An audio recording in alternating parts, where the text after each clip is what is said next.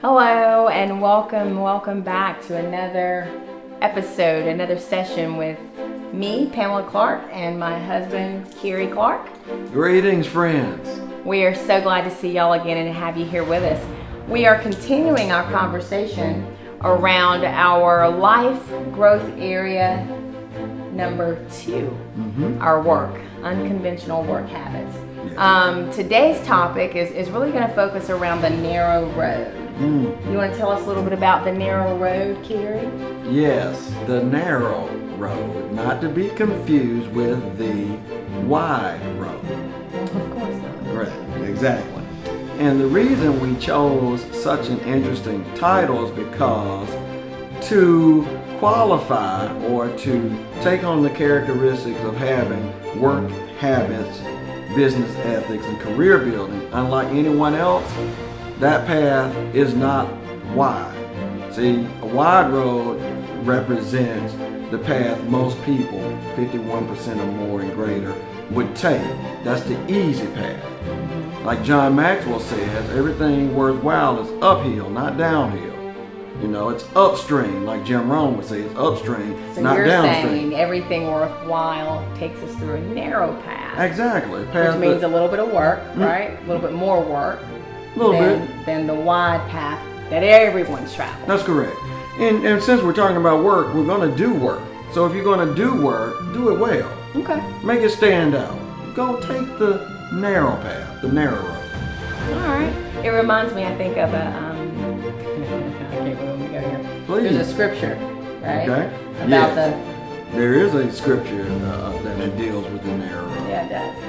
And it has the same context, you know. The path that we take, because we're trendsetters or we're setting the course, trailblazers, is usually what people refer to is people who chart the course and not following everyone else's lead. See, normal people tend to, you know, travel together and the path is already clear. Why go that way when there's another path that you can chart for yourself that sets the course and difference? Before you get too far into what we're going to talk about, let's take a second. All right. Allow our viewers to enjoy and join in on our podcast on the session that's coming. And then we'll meet them back on the other side because you were about to really go down the narrow path and tell everything that's going on. Exactly. So we'll see y'all back here on the other side, okay? We're still in life growth area number 2, talking about our work. And today I want to speak to you about the road that you're on. Did you know you're heading in the same direction to have the same outcome as everyone else in your league?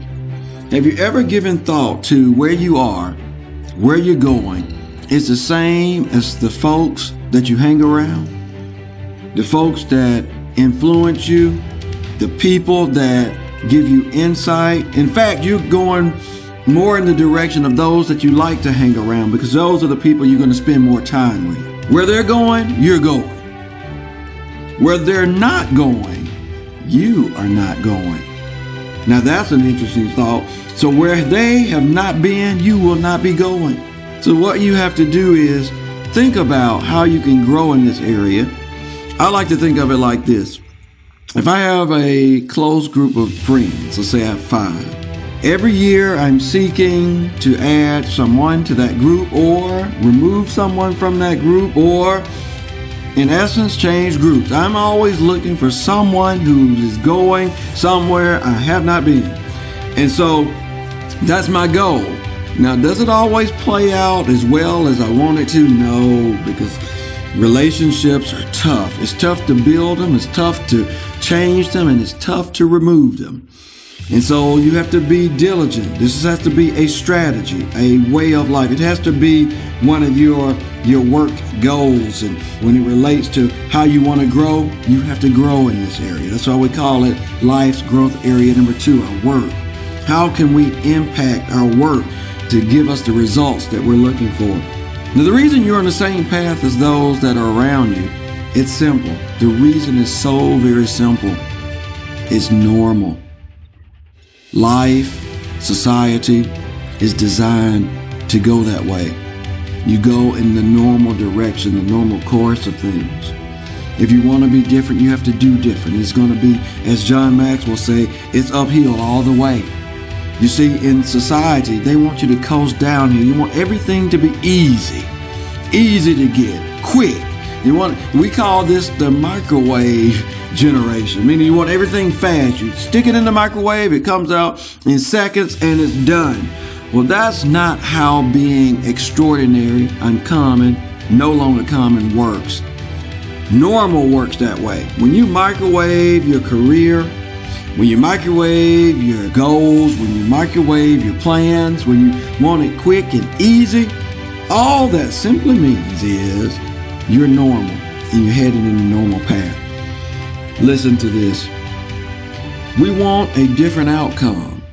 Life stories we've heard from others. Listen, we want a different outcome than what we've heard come out of the mouths of others. When our friends talk about what they're going through, when we hear what other people have gone through and what they're doing and the challenges that they have, we don't want that outcome. But here it is. We fail to do anything different. We fail to do anything differently than what they have done. That means the outcome that they have ultimately becomes the outcome that we have. Yet we, for some reason, think it's going to come out different. If you would be tested for insanity, you would qualify by making those types of comments. If you think something extraordinary is going to happen to you by doing something normal, you're wrong. Nothing extraordinary or that exceeds normal comes out of doing things that are normal. You're going to have to rearrange something. You're going to have to apply a little extra. You're going to have to get up a little earlier. You're going to have to study a little longer. You're going to have to sit down and write. You're going to have to do something that ordinary people just will not do. That's why the road to greatness is narrow.